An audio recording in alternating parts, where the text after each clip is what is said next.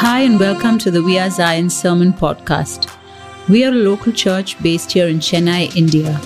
We are so glad you are with us and hope that this will encourage, inspire and instill fresh faith in you. As Lent began, we began a new series titled The Cross, the Tomb, the Way. We have Christine Geshom sharing God's Word with us today on Jesus in the Garden of Gethsemane. The much quoted prayer that he prayed at this place sets the stage for us on how to effectively pray when we encounter the hardest seasons of our lives. Every follower of Jesus will then be able to confidently say in prayer, "Let your will be done, not mine." Let's quieten our hearts to hear what God has to say to each of us today. Hi church, it's a joy to bring God's Word to you today. As you know, we've entered the season of Lent and we've been doing a new series called The Cross, the Tomb and the Way. And what our thought was when we began this was that each week we would look at a different gospel to really understand what, the preparation to the cross looked like. And that's what we're doing. Last week we looked at the book of Matthew, and this week we're looking at the book of Mark. And we're going to be reading specifically about Jesus in the Garden of Gethsemane. And I don't know about you, but today's topic is really not just about what happens in Gethsemane, but something that each of us need to apply for our lives on a daily basis in this journey as followers of Christ. And so even as I begin, can I just say a quick word of prayer to prepare our hearts for what God has to say to us. Father in heaven, I just come before you asking that, Lord, as I share the word, you will speak through me, that if anyone today is battling anything, that today they will see it in the light of your scriptures, and that, Lord, they will be moved to a place of action. I pray that you would help us, you would enable us to understand. I pray you will remove the veil from our eyes, from our heart, from our ears, that we will be able to hear you, understand your word, and discern what to do next, oh Father. Help us and be with us. In Jesus' name I pray. Amen. Amen. So even as we get into God's word, we're going to be looking specifically at Mark chapter 14, verses 32 to 42. This is what it says. Jesus prays in Gethsemane. And they went to a place called Gethsemane, and he said to his disciples, "Sit here while I pray." And he took with him Peter, James, and John, and began to be greatly distressed and troubled. And he said to them, "My soul is very sorrowful, even to death. Remain here and watch." And going a little farther, he fell on the ground and prayed that if it were possible, the hour might pass from him. And he said, "Abba, Father, all things are possible for you. Remove this cup from me. Yet not what I will, but what you will." And he came and found them sleeping. And he said to Peter, "Simon, are you asleep? Could you not watch 1 hour? Watch and pray that you may not enter into temptation. The spirit indeed is willing, but the flesh is weak." And again he went away and prayed, saying the same words. And again he came and found them sleeping, for their eyes were very heavy. And they did not know what to answer him. And he came the third time, and he said to them, "Are you still sleeping and taking your rest? It is enough. The hour has come. The Son of Man is betrayed into the hands of sinners. Rise, let us be going. See, my betrayer is at hand." I can totally relate to what Peter, James, and John were going through. I can understand what they felt, how tired they were. They had a full day probably before them. And here they were asked to stay up at an odd time in the night, watching as Jesus went to pray, and they couldn't make it. I remember a time when we were little children in our childhood church. And I remember we used to have all night prayer, and I would not be able to last past 11 p.m. It was like, just this shutter went off and I would be flat. And so I understand what this looks like. But when you look at this closely, I want us to look into our lives and our situations right now. And I've titled today's sermon as Spiritual Warfare. And that's what we're going to be looking at really. Gethsemane means oil press. And coincidentally, in a literal sense, this was where Jesus was pressed. You can see he was in anguish. You can see he was sorrowful. And here he was pouring himself out. And the prayers he prayed here were what carried him through up to the cross and beyond. And I believe that today, each of us are called to come to this place when we are squeezed and just at breaking point. That's where we need to step into the spot of going full on into spiritual warfare. Jesus in this passage says he's distressed to the point of death, not because of a fear of death, not because he was afraid of what the people would do or say about him, but because he was going to carry the weight of this world's sin on him. It was the thought of being associated with sin that closely that he couldn't bear. He was a sinless God. He was a sinless man, and he was going to bear the weight of the world's sin. And that thought was terrible for him. Even worse was that sin which he would carry would separate him temporarily from his Father. And that was in itself something that caused despair to him. And that is why he was in this place of desperation. And that's where these prayers were being prayed from. Now, the prelude to this was that the 12 disciples were with Jesus. They were in the upper room and they had the Last Supper. They had the Passover feast together. And that's where Jesus had actually told Peter, that you were going to deny me. And Peter very vehemently denies that. But Jesus goes on to say, yes, you are going to deny me. And then soon after that, he takes 3 of these disciples and goes with them to the Mount of Olives. And at the foot of the Mount of Olives is where this garden is located. And that's where he went in to pray. Okay. Now, if we're to look at different passages in the book of Mark, there's a lot of warnings, so to speak, that Jesus gave his disciples of his impending death. He predicted it many times over. If you look at Mark chapter 8, verses 31 to 33, when Jesus talks to his disciples and says, guys, I'm going to be, taken by the scribes and the Pharisees. They're going to, teachers of the law are going to commit me. They're going to arrest me. And there's going to be a lot of stuff that happens, but I'm going to be crucified. I'm going to die and I'm going to be raised again. And you know what happens in that time in Mark 8, when that is talked about, Peter takes him aside and begins to rebuke him and say, never, Lord, that will never happen. And sadly, Jesus turns to him and says, and rebukes Satan, who is using him as a mouthpiece, and says, get behind me, Satan. You do not have the things of God on your mind. You have the things of man. And he was more than rebuking Peter. He was rebuking the enemy who was speaking through him. The next time that Jesus warns them is in Mark 9:31. And again, and this time it says the disciples didn't understand what he was saying. And then the third time he mentions this is in Mark 10:33 to 34, where he again predicts his death. And this time there's no response from the disciples. In another gospel, it says that they were sorrowful. And another time it says that they didn't know what to ask him. They were confused. They were scared to ask him more. But as I was reading these 3 predictions that Jesus himself made, it was like he was telling the disciples what was coming up. Yet they didn't have the discernment. They didn't understand what he was saying, and they didn't ask him more. They didn't probably know how to pray effectively and understand what he was saying. And so they were not prepared. On the other hand, Jesus had been telling it to them, I'm sure, because Jesus knew what it was going to do to them. Jesus knew that when he was arrested, they would scatter. Jesus knew that when they saw him suffering, they would be shattered inside. Jesus knew that in seeing him buried in a tomb, they would lose hope. Jesus knew that everything that was head was set in stone. It was going to happen. And he knew that it was going to shake their faith. And therefore, I believe he kept dropping these hints to them and saying, guys, this is what's coming. This is what's around the corner. And I wonder how many of us are like that. We're in a season where things are happening all around us. You just have to take the newspaper to have your mood plummet. But the more than a newspaper could ever do, when you read God's word, God is on the move. God wants to speak to his people. God wants to speak to you specifically about your family, about yourself, about your marriage, about your relationship, about your job, about your finances, about your addiction, about your shame, about your guilt. He wants to speak to you. The series that we had from the beginning of this year was I Am Your God. He is a personal God. He is a God for every one of us. No longer can I say he is my parents' God. No longer can I say it is my spouse's God or my children's God. No, he is my God. You have to come to that place. And when you come to that place, you will realize that he wants to speak to you. And a lot of times you may have had a dream where you felt like something was being told to you. Maybe when you read the word, you had an inkling that God was warning you that something is ahead. Or maybe you knew that there's a coming success.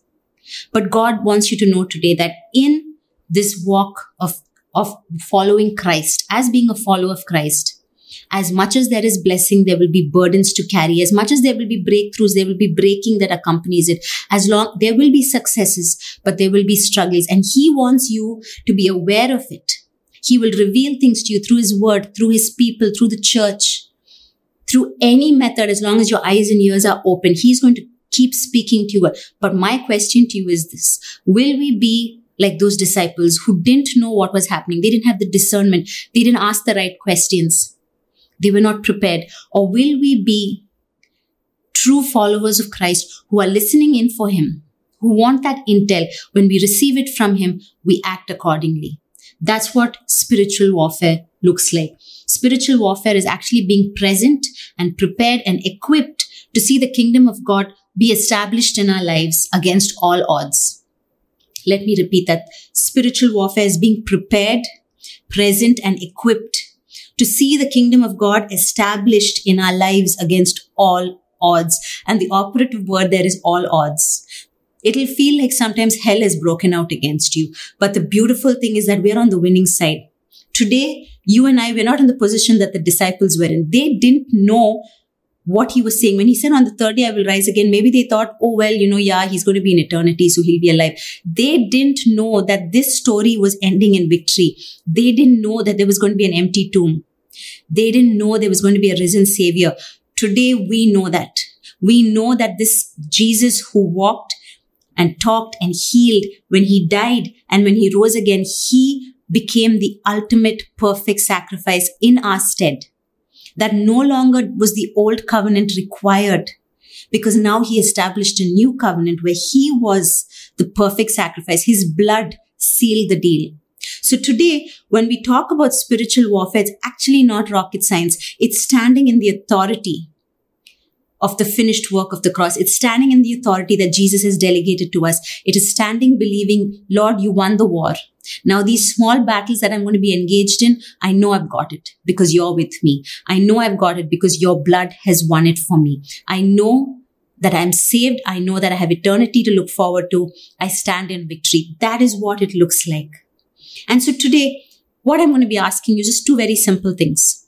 From the passage, we saw two important things. Jesus instructed his disciples when he kept watching them sleep on the job. He said this, he said, watch and pray. These are the two things. And so today I want to ask you if, first of all, you would be ready to watch. Spiritual warfare requires watching. What do we have to watch? What do I have to watch? Well, before I ask that, I'm going to answer the why question. Why should I watch? Because I don't want to fall into temptation. Jesus himself told these guys, your spirit is willing, but the flesh is weak. All of us followers of Jesus, now that we have accepted Jesus, we've been walking with him maybe for a month or for years. I don't know how long. The Holy Spirit dwells in us. And so our spirit is on fire for the Lord. We want to do more. We want to, be more. But we are still encased in the trappings of a human body. We still have frailty. We still are beset with temptations and trials. And so Jesus knows that. He said, your spirit is willing, but your flesh is weak. So you need to watch out. So that's why we need to watch. We are not yet eternal beings. Yes, eternity is set in the heart of man. But right now, we occupy a space on earth. We are very much human. And therefore, we need to be watching. We need to be watching avidly. We need to be alert. That's what it looks like. Okay, so what does keeping watch actually mean? Like I just said, it means staying alert. What are we staying alert to? Now, I told you when we are following Jesus, there are blessings that are on the way, but there will be preceding barriers. There will be those things that are set up before us that we need to go through before we reach our blessing. We know that they're coming breakthroughs because we've been praying for it for ages, but there will be simultaneous breaking which happens. Things in our life that have to be removed, God will be working on us. What are the other things we must watch out? There will be coming success. You've been praying for success. You've been praying for increase. It will come. But there will be an ongoing struggle. We cannot divorce the two. We cannot say, I only want success because I follow Jesus. I only want progress because I follow Jesus. It's going to come with a cost. There is going to be breaking. There is going to be barriers. There is going to be a struggle. But the beauty of it is this. When we stay alert, we have a double-pronged view. Okay? And what does that look like? what does it look like to live alert? Because the problem is, before I actually say how we're going to live alert, the problem is many of us Christians are operating on autopilot. We are so complacent. We don't want to talk too much about the devil because, hey, I don't want to give him credit. But then we are also not aware of what God is doing in the global church. We're not aware of what God is doing around the world. We are just cruising through life hoping to just hit eternity. But I believe that God has called us to contend for the faith. God is asking us to stand firm lest the enemy devour us. His aim is destruction, whereas God's aim is abundance. And I don't mean abundance of things. I mean abundance of spirit and soul. He wants to bless us within so that we are radiating God's glory to the world. And so that is where this comes in. Where does my watching take me? It's there when I have to stop being complacent and start opening my eyes to the reality all around me. And that's what we need to be in. That's the stance we need to be in the days to come. We are in the end times. Let's not kid ourselves. We are in the end times. Wars, rumors of wars, things that are happening all around us. We are in the end times. How are we going to watch? Okay. So the two things is a two-pronged approach to watching. The first thing that I need to do is I need to watch out for what God is doing. Okay. Like I said, God is doing something amazing globally. He's doing something amazing in the capital C church. And what if we're so complacent that we miss it? What if we're so caught up in our little worlds that we miss it? Isaiah chapter 43 verse 19 says this: forget about what's happened. Don't keep going over old history. Be alert. Be present. I'm about to do something brand new. It's bursting out. Don't you see it? There it is. I'm making a road through the desert, rivers in the Badlands. It's amazing when you start opening your eyes, you start speaking to people in other continents, speaking to people in the underground churches of the world, and you hear what God is doing. It'll give you goosebumps. He is on the move. God is doing new things. And as long as our eyes are closed to that, as long as we live complacently on autopilot, we will not see that. And I want you to start opening your eyes so that you will be aware of what He's doing in your life, in lives of people around you, in what God is doing through your life for others. What are some of the things that God is doing? He is restoring areas that you thought were dead. He is reclaiming things that were stolen from you. The enemy took some things. Maybe it was health. Maybe it was a relationship. He's reclaiming it for you. He's bringing in better things. He is redefining the things that you thought defined you. Maybe a relationship defined you. Maybe an addiction defined you. But no, He is removing those labels. He's redefining you. He is fixing things in your life that you didn't know needed fixing. He's healing things far deeper than you knew was possible. You thought you needed a physical healing, but He's saying, hey, son, daughter, I want to go deeper. And He's doing things. God is on the move. God is doing things. And the only way you will see it is if your spiritual eyes are open to Him. You will only hear of it when your ears are opened. And when you can hear His voice, He is speaking through His word. He is speaking through the music that is being generated and sung around the world. He is speaking. He's on the move. Your heart needs to be opened to His instruction. And so it's very important, this particular thing of seeing what God is doing, we need to invite the Holy Spirit in and say, Holy Spirit, just unclog my ears. Remove the scales from my eyes. Make my stony heart a heart of flesh so that I can receive what you're telling me and act on it. We need to start practicing the art of listening for God's word. It's so important. You could do this week. Just sit in the corner of your home. Even if it's a small house, no problem. Sit at the corner of a room. Maybe sit near a window where you could look outside. If you don't have that, it's fine. Practice sitting 5 minutes without speaking to God. He knows what you need. You're going to practice sitting quietly and just hearing yourself breathe. Let Him speak to you. Keep your Bible beside you. You don't need to open it, but He will nudge you. He will speak to you. We need to practice the art of listening in order to see and hear what God is doing. That's the first important thing in the two-pronged approach of watching. The second thing that we need to be watching out for is what the enemy is doing. 1 Peter chapter 5, verse 8 to 11 Stay alert. Watch out for your great enemy, the devil. He prowls around like a roaring lion, looking for someone to devour. Stand firm against him and be strong in your faith. Remember that your family of believers all over the world are going through the same kind of suffering you are. In his kindness, God called you to share in his eternal glory by means of Christ Jesus. So after you have suffered a little while, he will restore, support, and strengthen you, and he will place you on a firm foundation. All power to him forever. I love this passage because it does not give the enemy too much of, credence. Because it ends on this note of whatever he has planned for evil, I will turn it to good. You will be restored. You will be on a firm foundation, and all power to whom? To Jesus alone. So here's the deal. As much as God is moving, the enemy is doing his thing. He's crafty, he's vicious, he's working. I love what Priscilla Shirer tweeted this week. She said this: being a believer doesn't give you immunity from the assaults of the enemy, but it does give you access to the power of the Father, his power to defend you as well as to reverse what's done to people. Isn't that amazing that the power of God can reverse what the enemy has done, and it can set people free? So what will the enemy use? How does he operate? Well, he's so crafty. He's so vicious. He has existed before we even, knew about him. He's been there for ages, and he works in different ways. Sometimes he will use people. He will use people to disappoint you, to discourage you, to verbally attack you, to persecute you, to blaspheme your faith. He'll also use them to praise you and lift you up and then pull you down. He'll do all kinds of things with people. He will create stormy situations. He will create situations where there's chaos and confusion and you have no idea what's happening around you. He will also mess with your mind and body. He will put in thoughts because he is the father of lies. He will whisper lies to you that you will start to believe. He will start to afflict your body because now your mind is exhausted. Your mind is anxious. It will start causing repercussions in the body. He will afflict you with disease.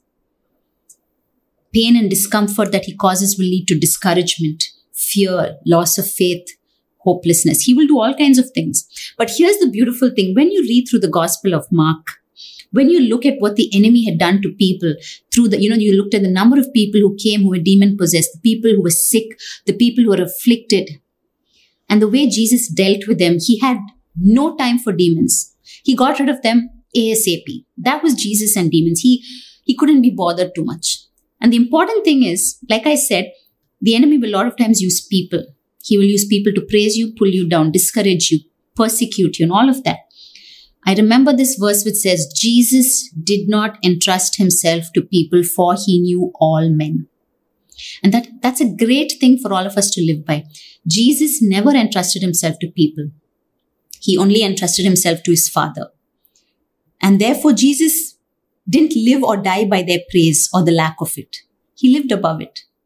Okay. The second thing of the enemy creating stormy situations in our life. Well, you remember what Jesus did when he saw a storm on the Sea of Galilee? What did he do? He just said, peace, be still. He calmed it immediately. Not just that, when demons were out of control, playing havoc with people, what did he do? He silenced them. He didn't let them talk, and he drove them out. That was Jesus. He will mess with your mind. Remember what the enemy does? Messing with our mind, our body. Well, Jesus was quick to heal the sick. So much compassion because he could see these beautiful people who he had created, who he loved so much, were afflicted and bound by the enemy. He set them free. The captives were set free. The bondaged were set free. He broke chains. He broke physical chains. He broke the emotional chains, mental chains. That was Jesus. And so this is why I want you to remember that even in dealing with the enemy, even talking about the enemy, we come from a place of victory. We have nothing to be afraid of.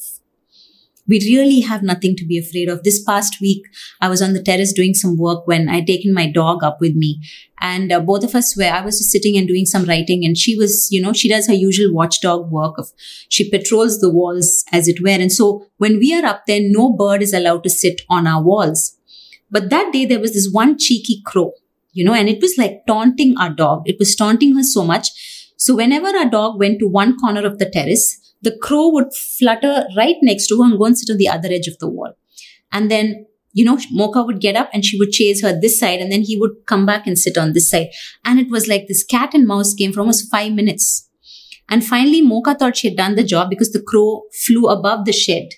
And so Mocha lay down and she started to, she was so exhausted. She started to doze off. And the crow came back and sat in a corner which was the blind spot of the dog. And she had no idea this chap was sitting there so cheekily looking at him and just almost, looking at him with complete victory, until I had to wake Mocha up and tell her, look who's there. And I realized as I was watching, that's how the enemy works. He tries to touch us in one area. We pray, we get our victory in Jesus, and then he tries another area. And he makes us sometimes run helter-skelter. And just when we're exhausted, he goes in for the kill. He sends in a temptation. He sends in a trial that is beyond our ability to manage. But I love the fact that we have a God who doesn't sleep nor slumber, that even when we sometimes sleep on the watch, he's awake. He wakes us up. He nudges us. But the time is coming. The time is coming when the Lord wants his people to rise up and to be open and to see what the enemy's schemes are, because the schemes are many. The schemes are not very, not hard to miss. They're quite easy to notice most often. But he wants us to be aware of the schemes of the enemy. What do the schemes look like? The enemy will try to dissuade you from God's plan and purposes. He will show you alternate routes. He will entice you with nice sounding alternatives. He will extract your energy towards non-divine purposes and pursuits. He will leave you depleted. He will leave you discouraged. He will leave you distracted. Those are some of his schemes. It's not an exhaustive list, but it's true. He will dissuade you. He will make you distrust God. He will make you distrust his word. He will whisper lies about who you are. He will whisper lies about who God is. He will extract your energy. He does not want to build you up. He wants to deplete you. So now, if I was to look at this and say, yes, I have to watch out for what God is doing and I have to watch out what the enemy is doing. So then do I live suspicious of people and look behind every rock for a demon? No, not at all. I just have to live with discernment and wisdom. And that's where the Holy Spirit comes in. I cannot do this journey on planet Earth circa 2022 without the Holy Spirit, because if I try to do this journey without the Holy Spirit, I could, be priding myself, I don't give in to lust, but I could fall into a pit of greed. I don't murder anyone, but I could fall into a pit of covetousness. I could say I don't have any addictions, but social media may be open on my phone 24/7 that prevents me from hearing God's voice. What is it that the enemy has enticed or distracted me with, which has got me blinded that I'm so unaware of his schemes? That's where I need to come back. I need the Holy Spirit to help me live with discernment. He will show you. He will remove peace when something you're doing is not of him. He will disturb you. He will shake you up until you see that you're on the wrong track. He will wake you up. The Holy Spirit is what we need to live with wisdom and discernment. So don't get worried and say, oh my goodness, should I live scared of the enemy? No, he's a defeated foe. You don't have to be scared of him. You can stand up in the authority that Jesus has given you and say, Holy Spirit, I need your help. This route, this job, this pursuit looks exciting. It's everything I wanted. But does it have Jesus in it? Do you want me to take this route? If you want me to wait, maybe for another year, I'll wait. But help me choose the right thing. Help me not to fall into temptation. This struggle has come. I'm doubting you. Holy Spirit, strengthen my faith. We need discernment. We need wisdom so that we will be wise to the enemy's schemes. God is moving and so is the enemy. We need to be aware of both. If we are watchful and alert, you will find that you'll be discerning about what God is doing, and you will also be wise about what the enemy is planning. So you will be privy to what the enemy is up to, because you have intel already of what he's planning. You also know, you can see with your spiritual eyes that God is moving in a mighty way. And with this dynamic duo, so to speak, you're well on your way to victory. But you need to do both. You cannot overemphasize one without the other. You can't be on a trip of, this is of the devil, that is of the devil. A lot of times the Lord will use people to shape us. A lot of times the Lord will allow a sickness to touch us just so that he gets our attention back, so that he can speak lovingly to us. A lot of times we have misheard something and just blamed it on the devil. So it's very important to live with wisdom and discernment so that we can see what God is doing, and we can also be wise to the enemy's schemes, and then we are able to really watch. Like Jesus told his disciples that we would watch before we pray. And so this is the first step in spiritual warfare, watching, being alert with our spiritual eyes, ears, and heart open. The second part of spiritual warfare is actually prayer. Okay. And that's no big surprise, I know. Now, Mark 14 verse 35 to 36 in the Message version says this: going a little ahead, he fell to the ground and prayed for a way out. Papa, Father, you can't you? Get me out of this. Take this cup away from me. But please, not what I want. What do you want? What an incredible prayer. He doesn't want what he wants. Although he's very clear about telling his Father, this is where I'm at. Take this cup away. But he's coming back to this place of saying, Lord, what do you want? What is it you want from me? So if you were to ask me, so what do I pray for? This feels limiting. Well, of course, pray for a breakthrough. Pray for a change in your situation. You're going through a grinding season where you feel like everything is against you. You feel like you're being ground into, nothing. Well, pray for a breakthrough. We can surely ask for a change in our Lord. Jesus said, take this cup away from me if it's your will. But he said, take this cup away, right? Whatever I pray for, even the breakthroughs, they have to be coupled with another phrase. And that phrase is for God's will to be done. God's will, not mine. A lot of times, our will dictates our prayer. Most of the time, our prayer is twisting the arm of God and saying, Lord, I love this job, so please get it for me. Lord, this girl seems perfect for me. I want her as my wife. We do not consult him and say, Lord, what do you want? What is your will for me? Because God's will, if God's will is here, my will is here. My will is so, bent on just pleasing me. But God's will has a bigger view. It has a long range view. It affects the kingdom of God that he's establishing here on earth. And so therefore, when I pray for a breakthrough, yes, but I pray for it in line with God's will. How do I know if my prayers are in line with God's will for me or not? How do I know God's will? When I was doing my quiet time this week, I came across this interesting passage. It's an exchange between the sons of Zebedee, James and John and Jesus. And so they come to Jesus, okay, and they have a very interesting request of him. Mark 10, 38 to 40. They replied, when you sit on your glorious throne, we want to sit in places of honor next to you, one on your right and the other on your left. But Jesus said to them, you don't know what you are asking. Are you able to drink from the bitter cup of suffering I am about to drink? Are you able to be baptized with the baptism of suffering I must be baptized with? Look at that phrase that Jesus uses. You don't know what you are asking. And when I was reading that this week, I just felt so convicted because there's so many things I've probably been asking for years now. And I had no clue what I was asking. Obviously, because it was not in line with God's will. And so today I want us to come back to this place of how do I know what to ask for, right? 1 John 5:14 says this. This is the confidence we have toward him, that if we ask anything according to his will, he hears us. But how will I know what God's will is for me?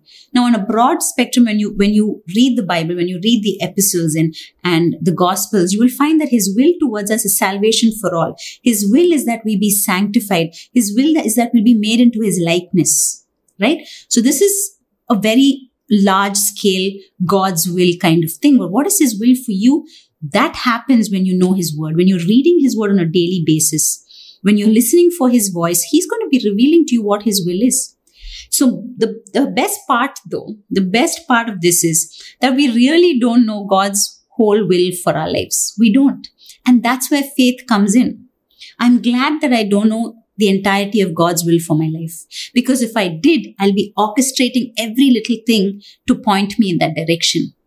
I love that there's this huge question mark. There's this huge area that I don't know anything about. But I love that I can confidently lay my request at his feet and say, Lord, I need this healing or I need this provision, but your will, not mine.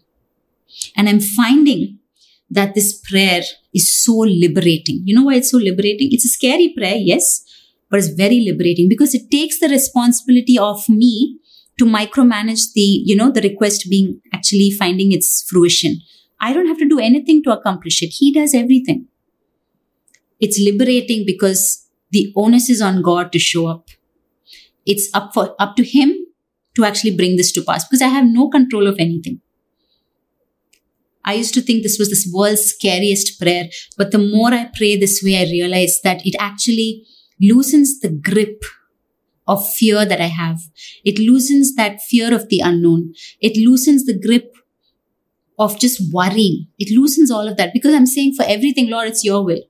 You want me to take this speaking assignment or not? It's your will, not mine. And so when things do happen, when doors open, I know it wasn't me. It was Him.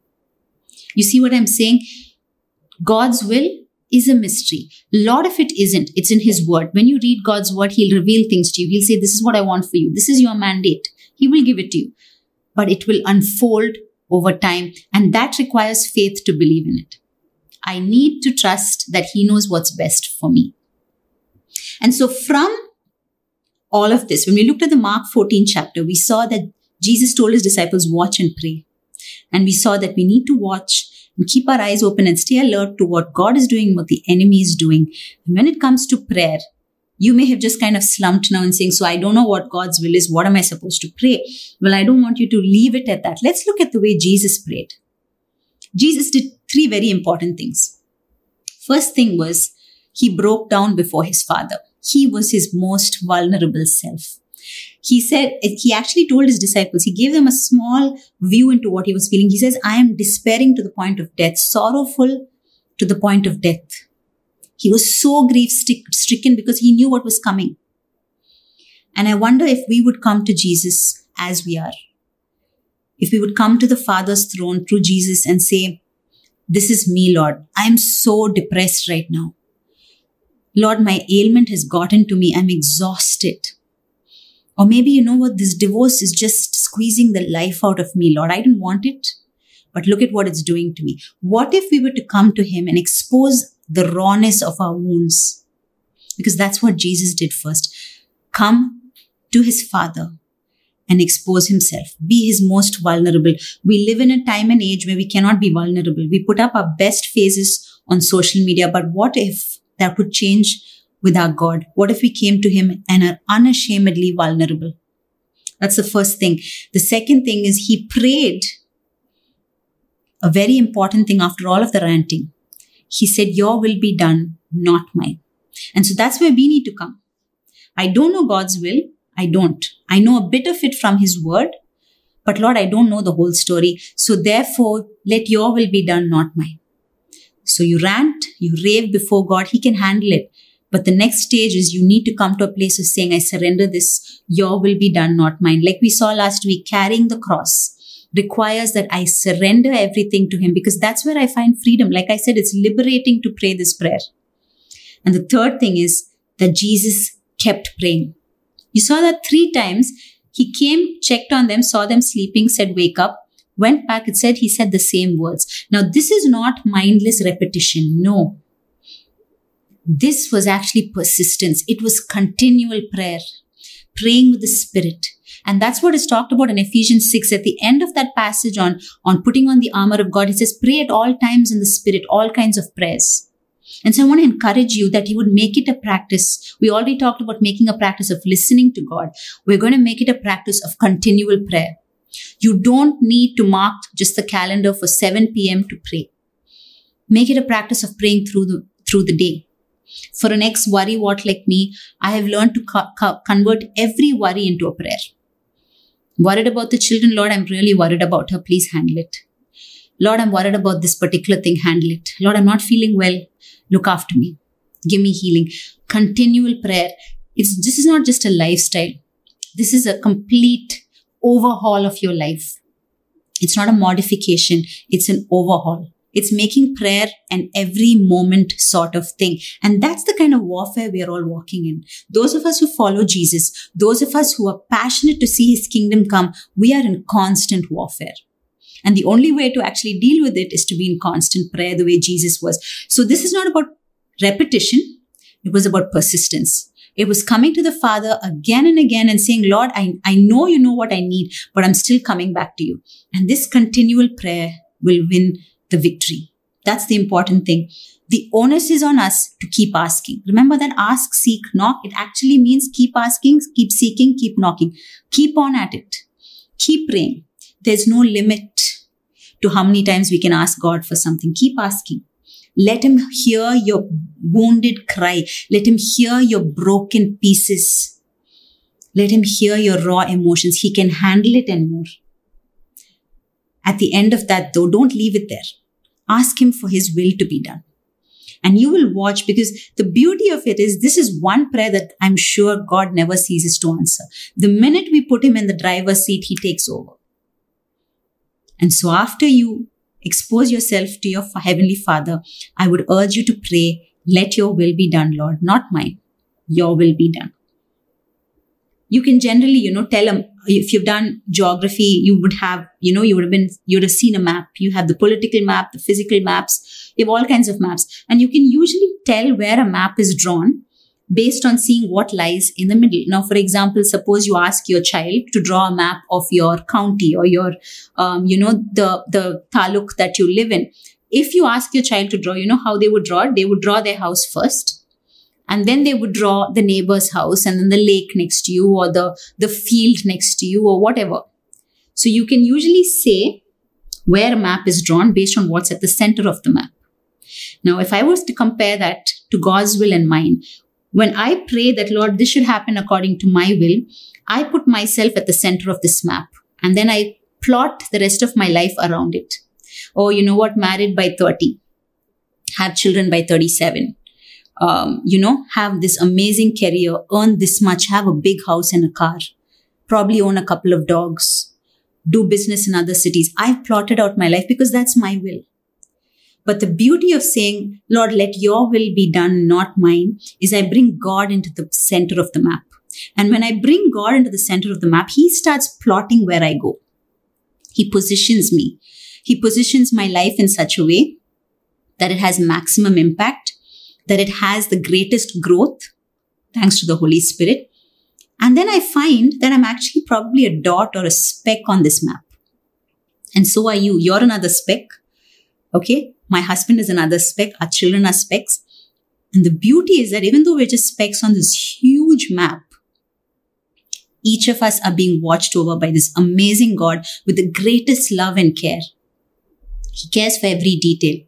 Every little prayer and big prayer you're praying, he cares about. And me being that speck on that map that he's drawing, that he's at the center of, I start to see as I get older, the dots are getting joined. I start to see what impact my life had when I was 13. I start to see what the impact it has now. I start to see that my life is bigger than me.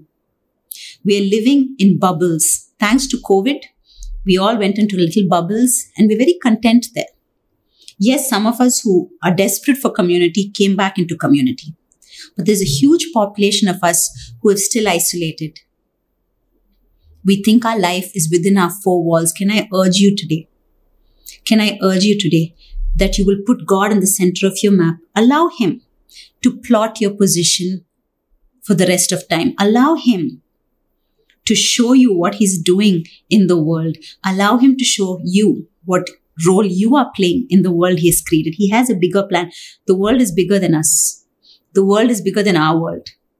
And we are probably little specks all across this map that he is planning and positioning us for. And that's what it looks like to be in the center of God's will. So if you were saying, oh boy, God's will seems so vague, so abstract, it's not really. He saves each of us. He's the light of the world. He calls us the light of the world because he spills his light into us. We become the salt and the light of the earth. Where you are at right now, it's not for yourself. It's for a bigger impact.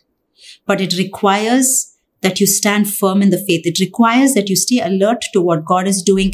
It requires that you stay alert to what the enemy's schemes are so that your feet don't slip, so that you don't become another one of his victims, so that you come out of this life not as someone bedraggled and just literally barely making it out, but that you will come out like a victorious warrior and that you will walk every day constantly in prayer, Don't undermine how important prayer is. A lot of us Christians for too long have been prayerless. Prayer is what gives us power. We can only be as effective as our prayer life. And let's not just kid ourselves and say, I pray for 5 minutes before I lie down at night. Give him your whole day. He gave you all of it. Pray through the day. Pray in the Spirit. Pray in tongues. Pray as you see fit. Pray in your vernacular. You don't need fancy words. Keep praying. Turn your worries into prayers. Turn your anxieties into prayers. Turn your praise into prayers. Because God wants to use you mightily, and you cannot do it unless you're fitted for battle, unless you're battle ready. So even as we close, this is what I want to leave with you. That we will just spend some time praying right now, but I want to leave with you this, that you will keep a stance of readiness, that you will not live on autopilot anymore. Life is bigger than just you and me. It's bigger than just our businesses, just our children. It is bigger and better, and it's amazing because the Lord is doing something on the earth. But He wants us to rise up. He wants us to be aware of the enemy's schemes, who's so crafty that he will come in before we know it. And so, Holy Spirit, we just ask right now for discernment. As we have heard, we just ask for wisdom and discernment, that you will speak to each one of your people right now. If there is an area where there's been a foothold for the enemy, that you will reveal it to them.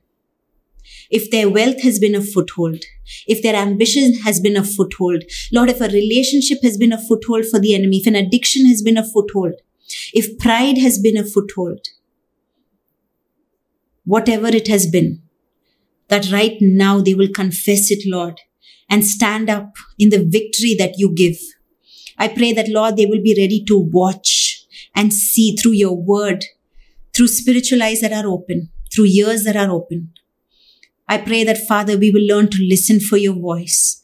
That, Lord, we won't get distracted with the sounds around us, but we will listen for your voice. And we pray most importantly that, Lord, we will pray persistently, continuously, Lord, that we will have a spirit of prayer fall upon us right now. Holy Spirit, help us. Help us. Give us a passion to pray. Give us a passion, oh Father, to see your kingdom come on earth and for your will to be done. I pray right now that your people will find it easier and easier to say that line, your will be done. Not mine, but your will, Lord. Help us. Help us. We need you. We thank you, Lord, that you know that our spirit is willing, but our flesh is weak. Strengthen our flesh. Strengthen us, O Father. In Jesus' name I pray. Amen. Amen. I pray that this week and the weeks to come, that warfare will become easier for you. Yes, the battle is hard, but you will know that your weapons are already with you. He has prepared you. So if you would be ready to watch and pray, it will change your life. It will change the trajectory of your life in the future as well. Have an amazing week. God bless you. Thanks for listening to this message. We hope you were blessed. To hear more messages like this, make sure to subscribe and check out our podcast channel for past episodes. If you like what you are hearing, consider rating us, subscribing, and even sharing it with friends. That would really help us. For more content from We Are Zion and to connect with us, go to wearezion.in. Remember, whoever finds Jesus finds life.